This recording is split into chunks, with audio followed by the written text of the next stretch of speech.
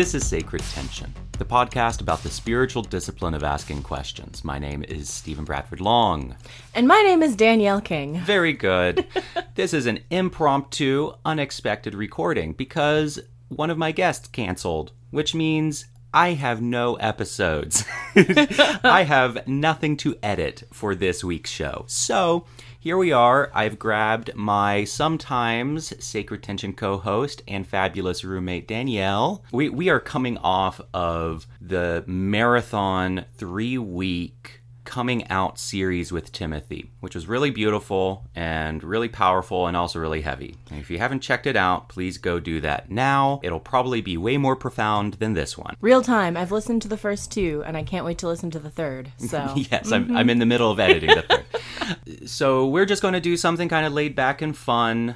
And then I will be back to interviewing, queers and Satanists next week. Also, just a little heads up, there is construction going on outside, and I do not have a professional studio. We live in a rickety old mountain house, so we've put mattresses in the windows. He's not even kidding. I'm not even kidding. We put mattresses in the windows to try to get the sound out. So if you hear trucks and bulldozers, I'm sorry. Go donate to my patron. Also, there's a cat in here. There's also which has nothing to do with Patreon. It's just. And so if you hear rustling or meowing or banging, it's not a poltergeist. No, it's the cat.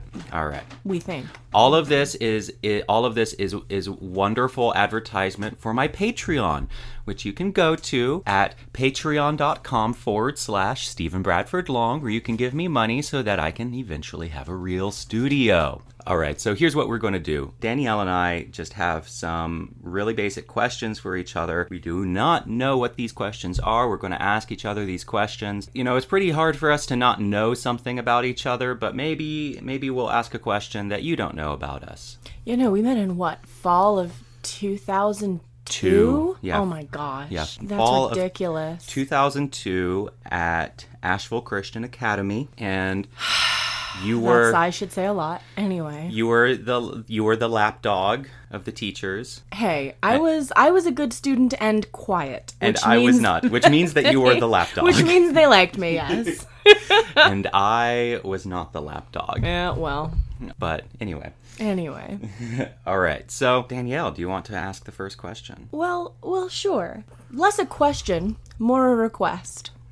So, I really wish sometimes that this were a visual medium, because quite frankly, Stephen, your and John's style is astonishing. Could you put a name to that style and describe some salient objects in the room that would let your listeners sort of in on what I'm experiencing right now?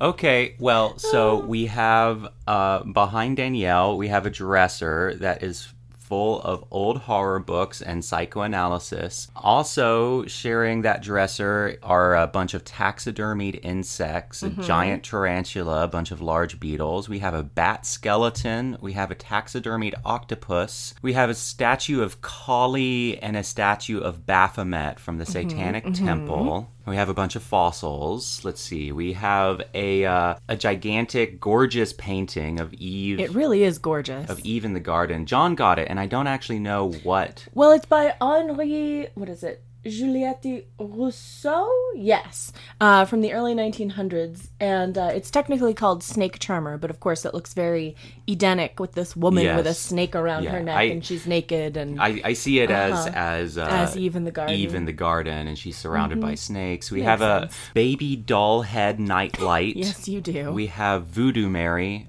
John got this gorgeous Haitian voodoo statue of Mary. Mary. We also have the Amitabha Buddha. We have lots of occult books. Yeah. Let's see. We have an Ouija board over the bed. It's an exciting. But my favorite place. parts are the grandma touches. They have a stained glass shaded lamp and a needlepoint ottoman, and just these little touches of Victoriana that delight my soul when mixed with all of this occult. Kind of the look we're trying to go for is Victorian era psychic parlor. Yeah, that's accurate. Spiritualism like Madame What's-Her-Face. Madame Blavatsky. Yeah. That's kind of the look we're going for, Yeah. is old world spiritualism. Mm-hmm. Yeah. I'd say we're there. Okay. I'd say we're getting there anyway. Okay, that's good. Yeah. Mm-hmm. Well, whenever I bring guests into this room, they're like, "Oh my god!" Like, oh my gosh! They're like, "I thought this was a Christian podcast." It doesn't hurt that we, as Stephen said, live in a rickety old house with like cobwebs and things. I call it the Cobweb Mansion. Yeah. Cobweb Palace. All right. Well, so then I will ask the next question. Please do. So Danielle, who is your favorite Catholic saint? Oh, crap. Oh, who am I kidding?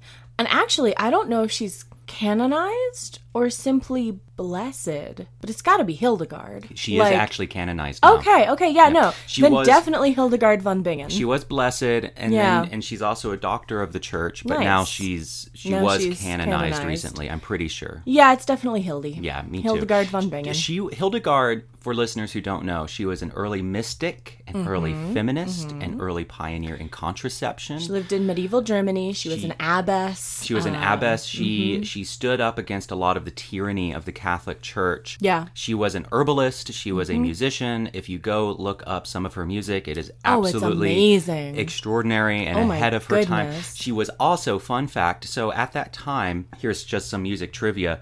At that time, there was a trend of anonymity when it came to composing music. She was the first in Western music to put her name to her music. Good for her. Yeah. Yeah. And so, no, she's extraordinary. She's a great artist, musician. She did morality plays, and one of the most extraordinary women in history. So Yep. I have to agree. Like as I was Hildy.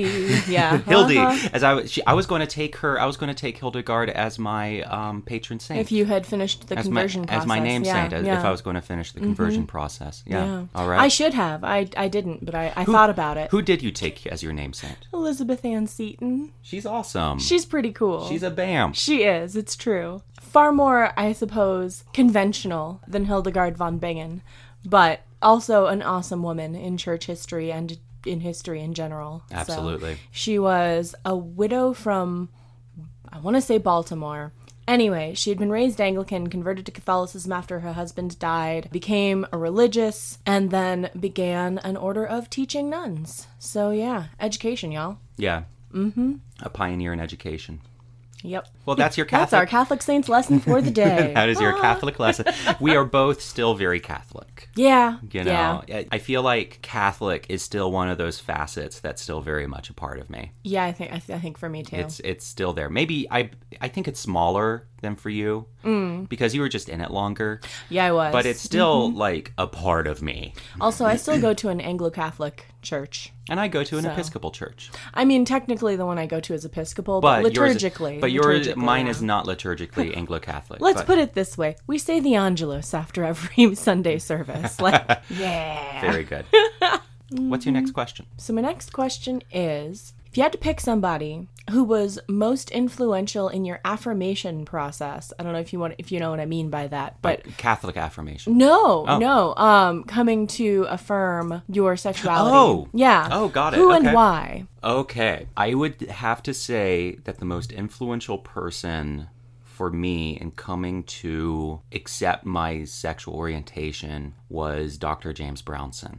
Okay. And of course, there are a lot of really, really close runner-ups. You know, Justin Lee, Peter Enns comes to mind. Peter Enns. Yeah.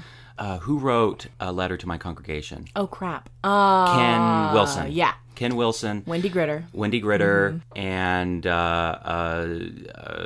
People like that. people like that. Yeah. So many. Warren Throckmorton. There are a ton of really, really great people who I can recommend who really helped me come. David Gushee is another great one who helped me come to an affirming position. But I think the one who really pushed me, who was able to really walk me through it step by step, was Dr. James Brownson and his book, Bible, Gender, Sexuality. So remember, this was when I was still kind of conservative. Oh, I know. Theologically. I remember. Yeah, so I was still conservative theologically, and I had, what Protestants call a high view of Scripture, which means it is the Word of God. It is the infallible. You read it literally. I didn't read it literally, Yeah. but I was definitely Even then, I'm not sure. prima scriptura. Yeah. I was definitely prima scriptura, and which means Scripture first. For me and for a lot of people, there's this dissonance between the life we feel like we are able to live, want to embrace, be that for straight Christians wanting to embrace their gay friends, or for gay people who want to affirm their own. Their own orientation. But the problem is, it's their theology that's holding them back. It is their intellectual scaffolding that's holding them back. And so what often needs to take place is not a conversion of heart. For me, I was already there. For some people, it does need it. Like Michael Koren. I did an interview with Michael Koren several years ago, and he was a conservative commentator in Canada, very, very famous, and then he had a change of heart. Yeah. And it was first and foremost a change of heart, the way he describes it. But for me, I feel like I already had that change of heart. And what needed to happen was a breaking down of the scaffolding that was holding me hostage to conservative ideology, to these traditional systems. I sometimes feel like people don't appreciate that enough. How so? I feel like we live in a culture that just assumes, well, just get over it. Yeah. Just get over your religiosity, or just get over your traditional conservative beliefs. Which to some degree is almost as silly as telling somebody to choose not to be gay. Yes, it is. This has been ingrained in me since I was too. born, even before. Yeah. And so I'm often frustrated with how people handle religiosity and handle ideology, where I feel like the prevailing attitude, and this is just me, maybe I'm completely wrong, but I feel like the prevailing attitude is, we'll just fucking get over it. Yeah. Can't you see that this is the morally superior path? And the problem is, sometimes people can see that, but they can't reconcile that. Yeah.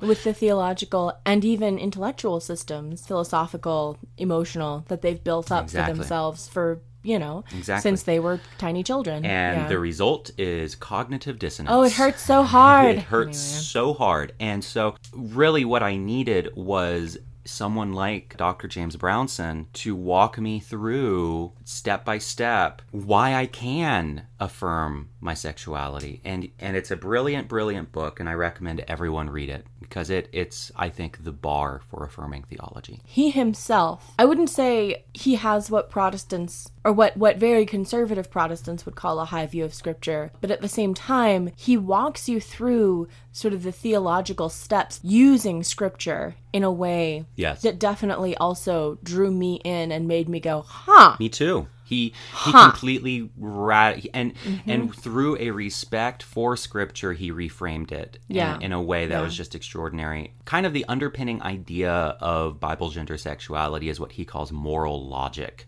And what is the moral logic of these certain passages and these overarching themes of Scripture? And so, he uses the example of, it's in one of Paul's letters where he says, greet one another with a holy kiss. Okay, well, what's the moral logic behind that? Do we take that literally and all kiss each other? Do we take that literally and all kiss each other, even though there are some cultures that just don't do that? Or do we draw from that the moral logic, which is greet one another warmly? Would you greet each other with a holy handshake? And come lovingly. On, yeah, greet each other warmly and lovingly. And that's the moral logic. So he applies that concept of moral logic that transcends culture and time and assumption to our modern day. And it's really, really brilliant. Yeah. Yeah, no, it's a gorgeous book. I've also read it. It is. It's a masterpiece. Okay. Well, now that we've stopped gushing over, over Brownson. Now that we're done gushing over Brownson. Okay. Will I ever be done? It's your turn. Oh, is it my turn? Yeah, I just asked a question. Oh, okay. Awesome.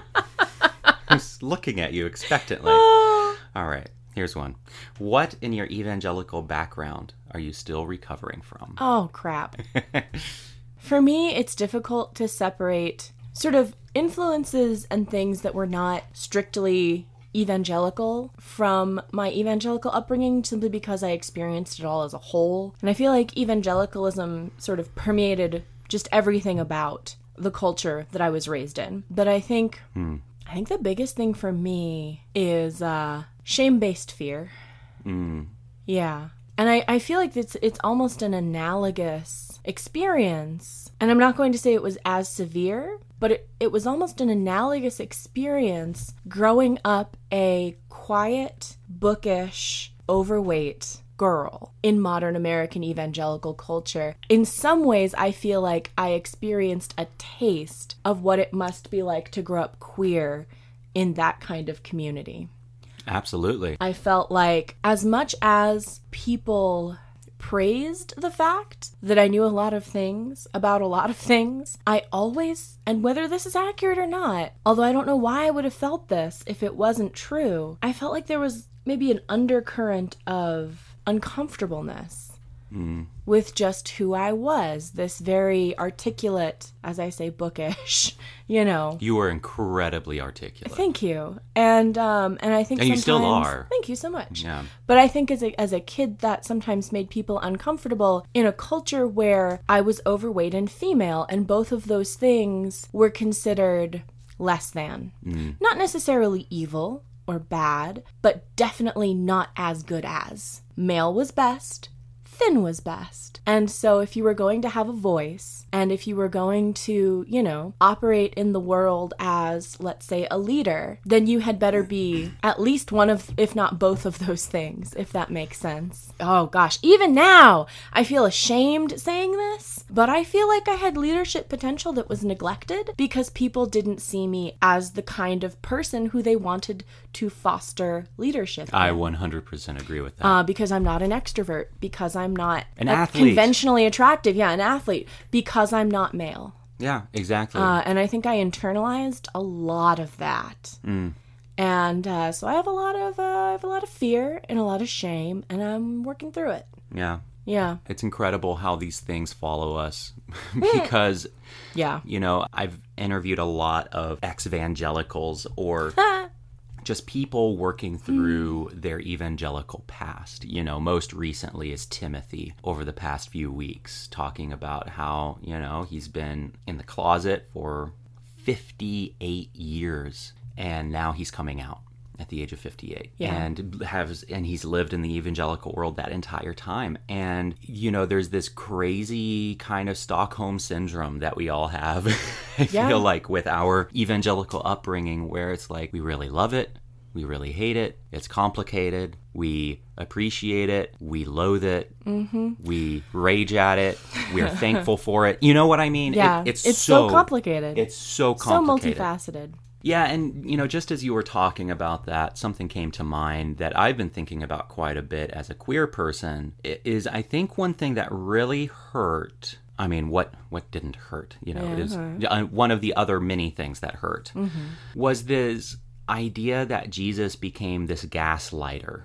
And what I mean by that is that, you know, it's like, and I'm speaking really kind of figuratively here, where it's like we're told, queer people in the church, or at least where I was in the church, we're told your sin is no worse than any other sin. And then they proceed to treat you just as if that's the case.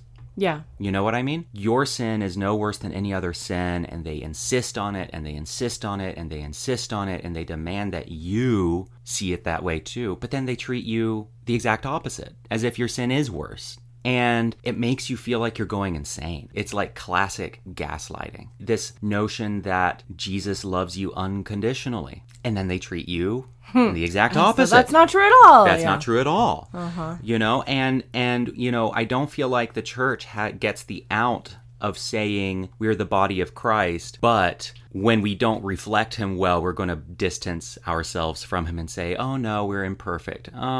I think you need to do a bit better than that. If you're going to be the body of Christ, at least try. Can we move past that, maybe? You see what I'm saying? Well, and it's funny. Because to people like me, to the world, and to kids being raised in the church, the body is Christ. It's all they can see. Yeah. That's all they can see. Like, there's a reason the church is called the body of Christ. It's because that's how we see Christ. And so if you're fucking up, if the church is a monster, Christ is going to become a monster to us. That's just the way it is. And we don't get the theoretical dodge of saying, well, the church is imperfect and you still have to... do you see what I'm saying? Oh, yeah. We don't get that dodge. We just have to say we're the body of Christ, we're going to do better, and we failed.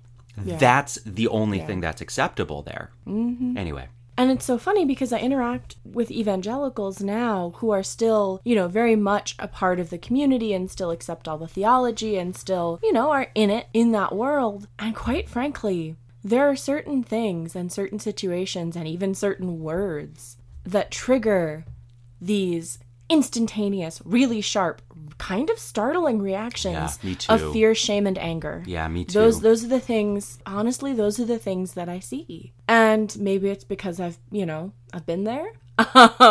Yeah. But it's so fascinating to me. I sometimes see joy or peace or love, but I don't know. It can all sort of crack in an instant. Yes. Just because of seriously, because of a word. Yeah. I don't know. I think part of my heart in all this is I want to see people have life and that more abundantly and have more joy, love, hope, and peace. Like, I want to see people be at peace and live fully. And there's something so confining and brittle.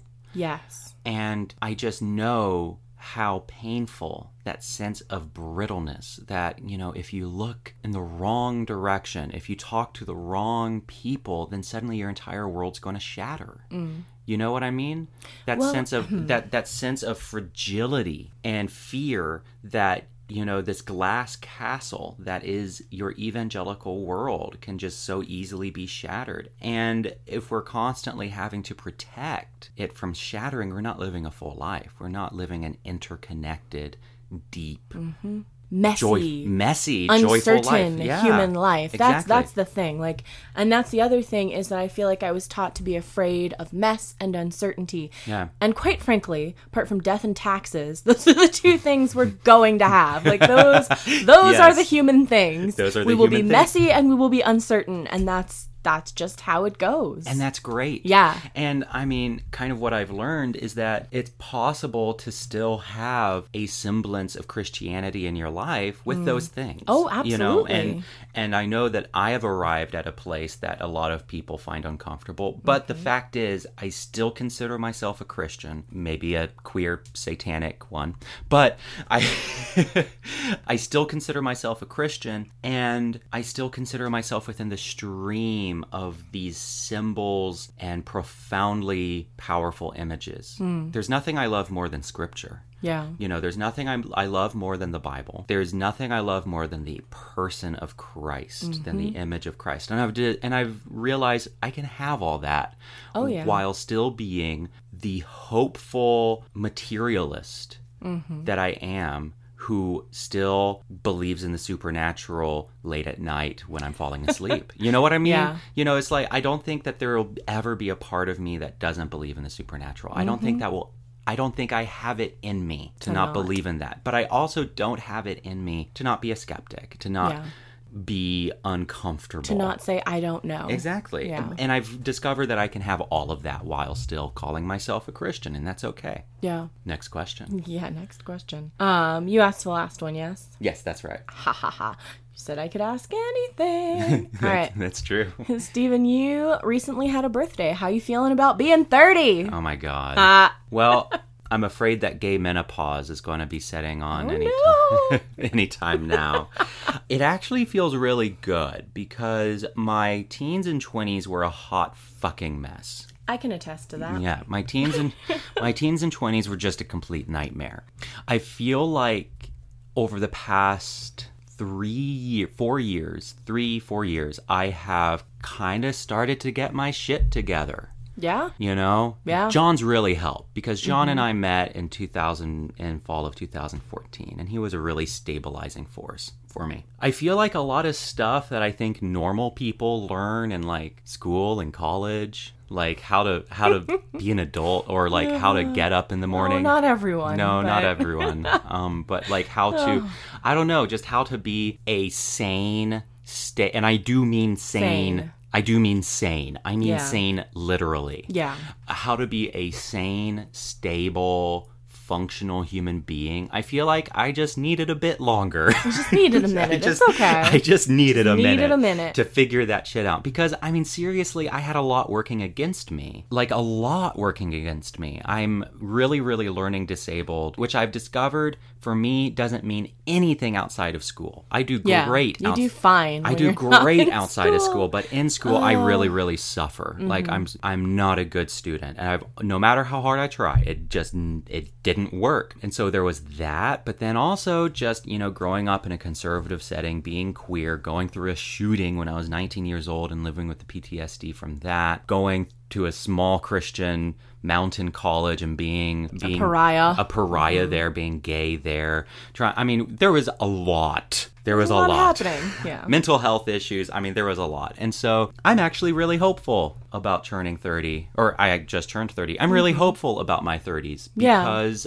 I'm feeling like things are better and like things are more stable. Well, and I think to some degree, and there are maybe a few factors in my life that have caused this to be true as well, I think to some degree, your rocky start caused you to work through some things that other people maybe don't have to face up to until they're like 50. And if it's up to me, I'd rather get them out of the way sooner. Yeah. I'd rather get them out of the way, earlier because, I have to. Oh my God. Yes, me too. Than, have a midlife crisis and fall apart at 60. J.K. Rowling has a fantastic speech at a college for graduation commencement. There you go. Commencement speech. A commencement speech and it was to Harvard or some Ivy League school, and it's about the benefits of failure. Nice. And how failure is our greatest teacher. Yeah. And, I feel like through most of my teens and 20s, I had the most brutal.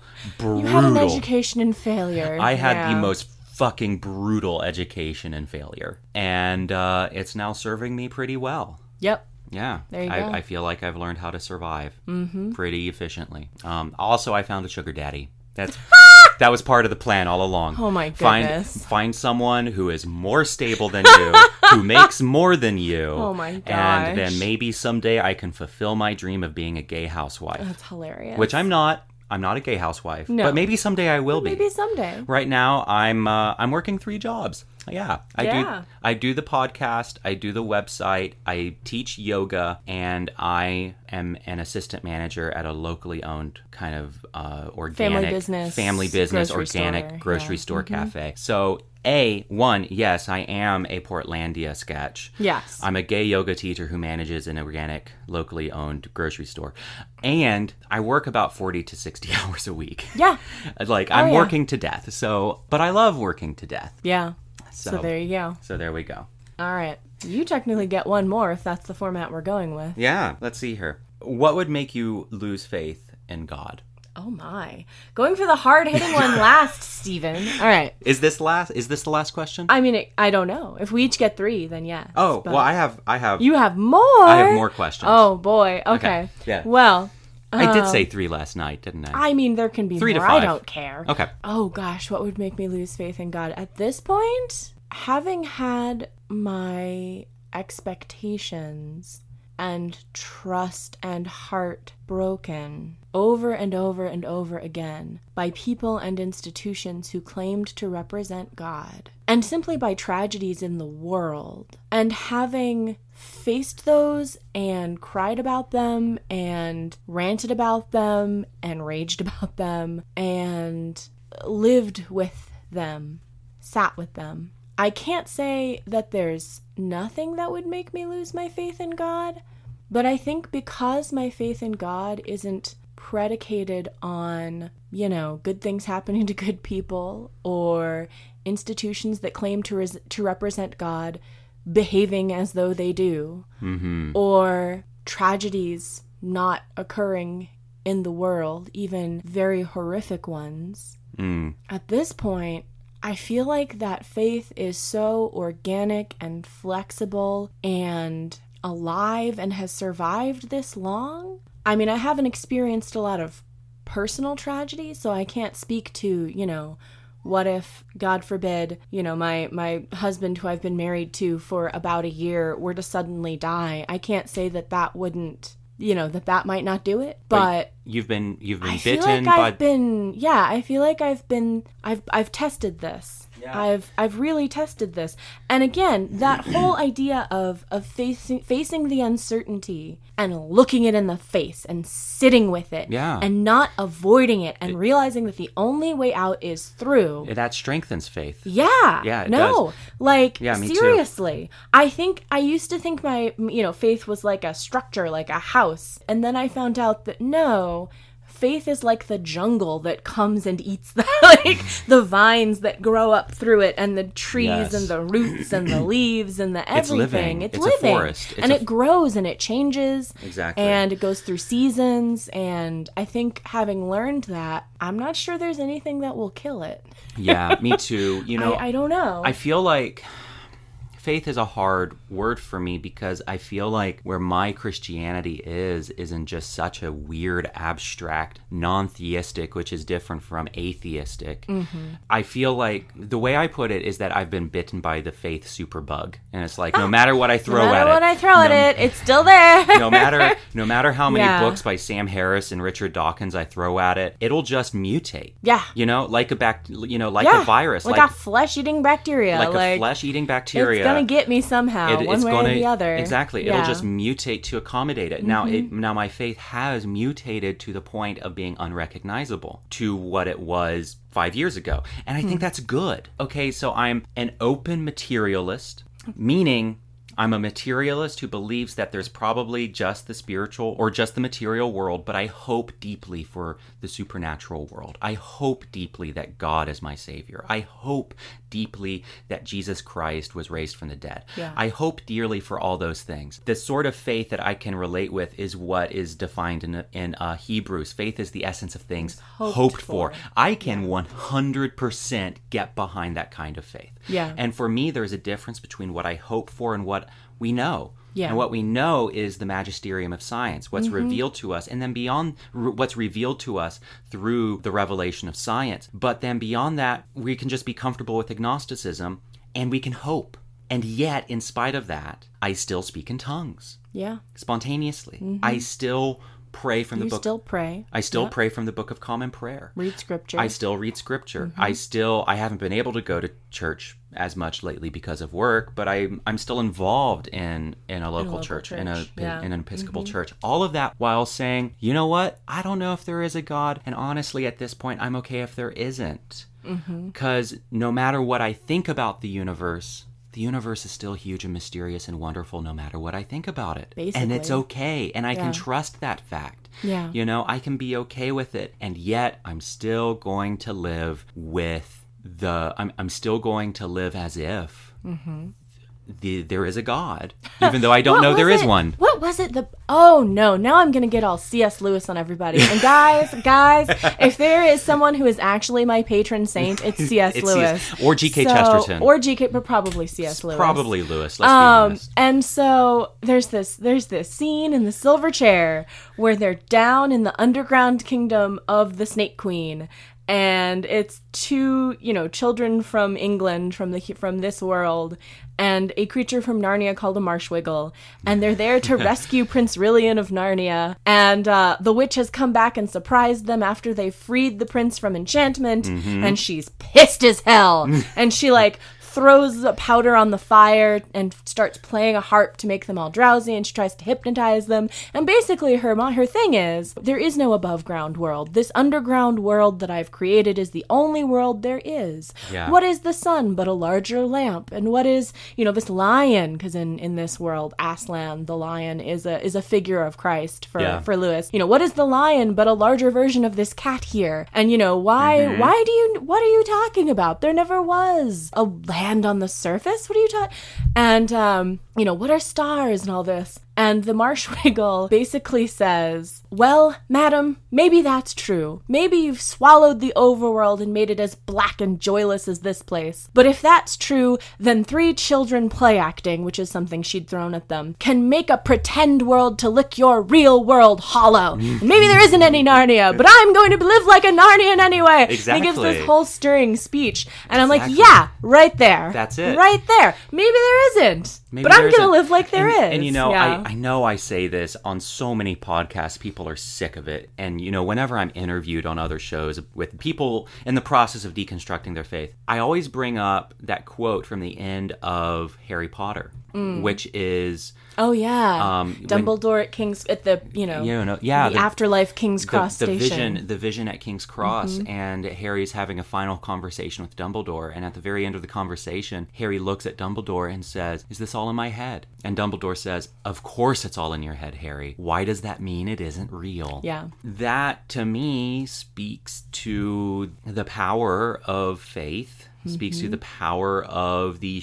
what Joseph Laycock, who's a guest on this show, calls paracosms. And a paracosm is a shared world. And he says it isn't not real, it's an annex to reality. And it fundamentally changes us and shapes how we live. We have to stop seeing this division between mind and material as real and unreal. It's all real. It's all real. It's all real, but maybe in a different sense.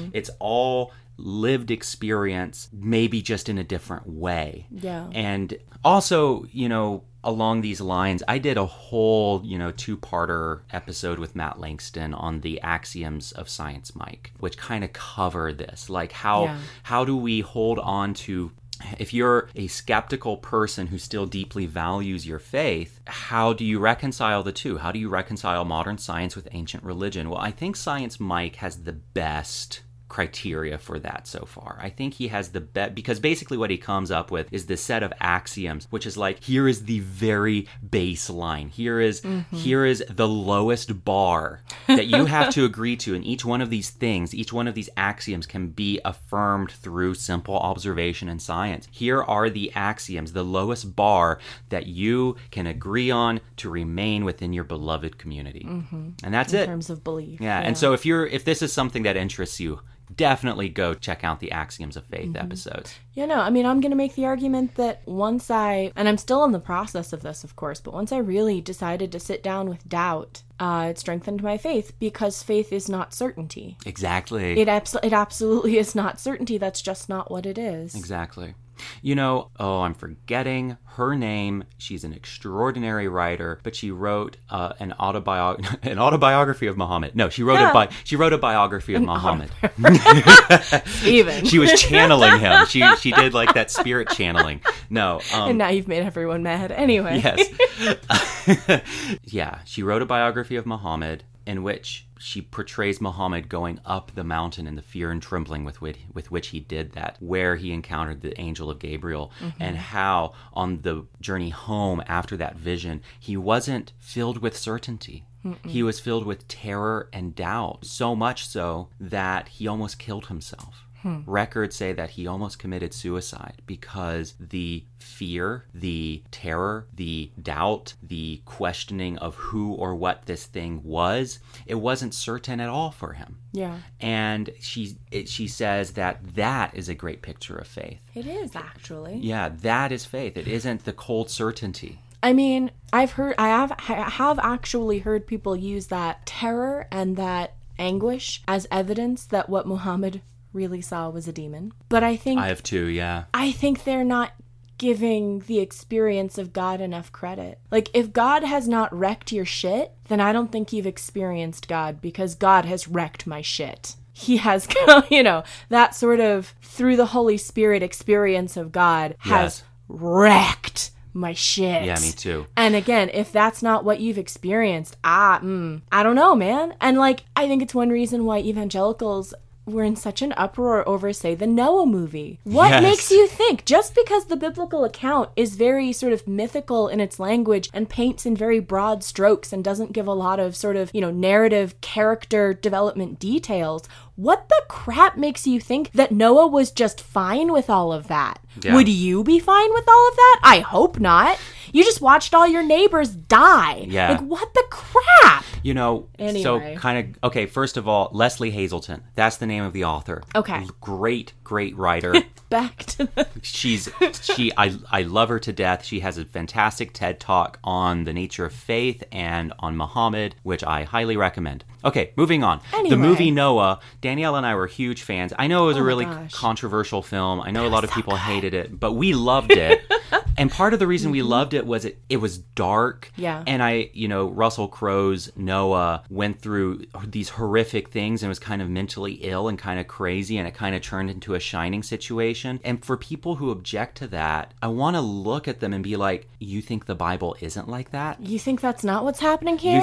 You think the Right? prophets Weren't like that? like that? People who walked around naked for like a period of years? I mean, you because think- God told them to? You think Ezekiel Anyway. wasn't a fucking terrifying human being? Right? You think Isaiah seemed normal to people? If you saw Ezekiel on the street, you would be You'd be running. like, that's a crazy homeless man. You would be running. Bye! Exactly. Yeah. You'd be crazy running. homeless man mumbling and shouting nonsense. That is how that would go down. Burning his own shit. Yes! Burning his own shit Yes! and waxing poetic about horse dicks. Like, come on now. These men were affected by the Spirit of God in a way that, I mean, good Lord. Yeah. Yeah. And this kind of gets to one of my pet peeves, which is let's just let the Bible be what it is. Timothy and Matt Langston and I were talking about this, how, when we whitewash scripture, when we make it all have to be literal, when we have to see it as... When we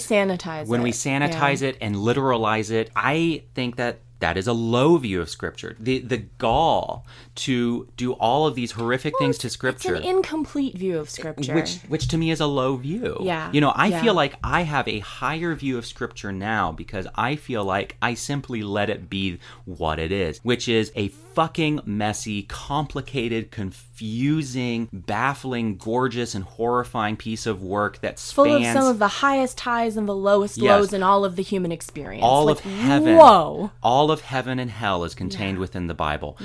As the same with religion. I mean, all of heaven and hell, the worst and the best of humanity is within religion. And also, the Bible is a library written over the span of centuries. It isn't a single book. And the character of God changes throughout the book. There are times when it's almost like, are we writing about the same God? Are we? Is this the same? And And that could be because human perceptions of God were human changed. They changed. Exactly. Anyway. And when we let the Bible be messy, it's terrifying, but we can just kind of relax into it instead of having to fight and fight and fight to make the world and the Bible fit this narrow definition. And that causes a lot of anxiety. I am not about to impose sort of my systematic interpretation on the Bible, which, quite frankly, is what a lot of people do. And it baffles me that, I don't know, and it doesn't also, because here's the thing. I was an English major. I was taught to recognize that all texts are viewed through layers of our own experience, layers of our own, preconceptions, the author's experience and preconceptions. Like, we're always interpreting texts. Yes. And so the Bible is no different because it's a Text. And yes, the Holy Spirit is working, with it and with us, but we're still humans, and it's still a text. Like, this is still true, guys. Yeah. Spoken like a true English major. Spoken like an English major. We are interpreting this text. And that's just it. I cannot impose my systematic interpretation on a text that is so far beyond me, metaphysically and historically and culturally. This thing has been around for thousands of years and been experienced by people and written by people, so distant from each other in time and space. Like, holy cow, guys. This thing is big, and it's bigger than me, and it's bigger than I can wrap my head around. Yeah. And I'm okay with that. Exactly. All right. So, one last question that we can both answer. Mm-hmm. What has been your favorite book recently? Oh, goodness. That you've read recently? I've actually been reading more recently. Okay. You first. Well, I would have to say it is Michael Pollan's most recent book called How to Change Your Mind, and it's about psychedelics. And it's about the science of psychedelics, the experience of psychedelics, the medical benefits of psychedelics for depression and existential despair, and the recent renaissance in psychedelic research. And it is truly like one of the most fascinating books I've read this year. Like, it's pretty incredible. Yeah. So I'm audiobooking that one. That's what I've been listening to when I go for a run. Ironically, my favorite book recently has been about neurology as well. I read Oliver Sacks's The Man Who Mistook His Wife for a Hat. Oliver Sacks is brilliant. Oh my gosh, his prose is so amazing. Have you read Musicophilia? No, I should. It's I about really should. It's about the interaction of music and the brain, and that's another Yeah. incredible book. No, but The Man Who Mistook His Wife for a Hat is about essentially the vagaries of perception, the vagaries of the human brain and what it can do and what sometimes it can't do. And just these amazing vignettes, both of his own patients and stories that were sent to him from other neurologists about all of these really unexpected conditions and circumstances that arose out of their study of neurology and these neurological aberrations.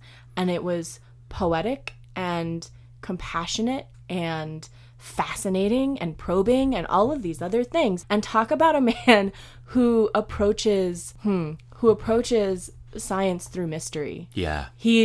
That's one of the things that I most admired about his writing, is that he was okay saying, and we don't know why. Exactly. Yeah. And here is as far as as the science can go right now, and beyond that, we don't know why. No, Yeah. I mean, Oliver Sacks was like one of our great poet laureates of science. gosh. Like he actually recently died Yes. several years ago, which was a real tragedy. loss, it was yeah. a true loss. I feel about his death the same way I feel about Terry Pratchett's death. Oh my like gosh, don't even get me started. Just like, oh my God, man. the loss of a modern genius, a loss of a modern visionary and prophet. Yeah.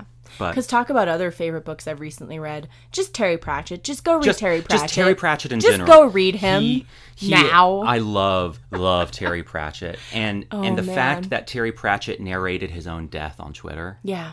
Anyway, if you don't know what we're talking about, go look up Terry Pratchett's death on Twitter. And get ready to sob, And get people. ready to sob. Oh my gosh. Okay, so... Anyway. Well, that's our show for this week. Thank you, Danielle, for joining me. For chatting in your room. For letting me pull you out of your room, out of panic, because I was like, I don't have anything. My interview canceled. Woo! I don't have anyone to interview. Before we close here, I just have a small request. Please go give a 5-star review on iTunes. And this really is like so helpful because it boosts my show. You don't even have to write a review. Just give it 5 stars or 4 stars. Be honest. But if you can, give 5 stars, because here's the thing is, like a lot of interviewees, when I ask them to come onto the show, they just go look at how many reviews I have. That is how I get a lot of my audience and a lot of my guests. It really is based on like how many reviews I've got. And so if you enjoy this show and if you listen to it every week and you find yourself looking forward to it every Monday morning, then please just take a few seconds to give it 5 stars. And I would so deeply appreciate that. Also, I'm launching my Patreon. So if you want to support my work financially, you can go to patreon.com/Stephen Bradford Long, where you can support this podcast and my blog. I work, as I mentioned earlier in the show, I work 60-hour weeks, 50 to 60-hour weeks, and I love all of it. I will keep doing it regardless of whether people pay me or not, but it really, really does help a lot. Other ways you can support the show: share it with your friends. Share it on social media. You can write a blog post responding to it. Also, I love hearing from you. You can reach out to me at Twitter at Stephen B. Long. You can reach out to me on Facebook. You can also find me at sbradfordlong.com, where you can email me and read my dozens of articles on faith, doubt, sexuality, spirituality, so on and so forth. All right.